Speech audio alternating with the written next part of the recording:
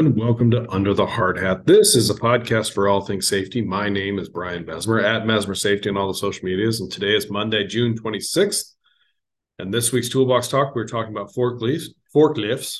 Joining me today is my friend Drew. He works with VFPG, or Viking Fire Protection Group, and he is going to help me out, so I might call on him to talk about some things. So before we get into it, we'll just get into it. Forklift operators must first be trained and certified. They have to complete a documented pre-use inspection. That's every single day before using the fork truck. They need to know the maximum rated capacity of the forklift. Always wear the seatbelt. Be familiar with the equipment and our work area. That is, reviewing the pre-use inspection and walking the work area.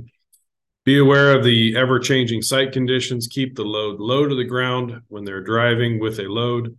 Ensure a clear path of travel and a clear line of sight. Use safe travel speeds. Make sure the load is stable and secure. Never carry any passengers. Use the forklift as it was designed and intended. Turn off the machine before getting out, and know the manufacturer's specific refueling procedures. Anything you want to add to that, Drew? Pre-use inspection is probably the most important thing to get done on your forklifts before using them. It's when you're going to, more often than not, be able to identify if something's wrong with the machine or something needs to get fixed. Like Brian mentioned at the beginning, always wear your seatbelt. Thank you, Drew. And that is it. That is today's Toolbox Talk. If you have any questions about this topic or any suggestions for future topics, please reach out to me or direct to your safety professional, your company safety professional. Don't forget to subscribe to the podcast to get these automatic downloads.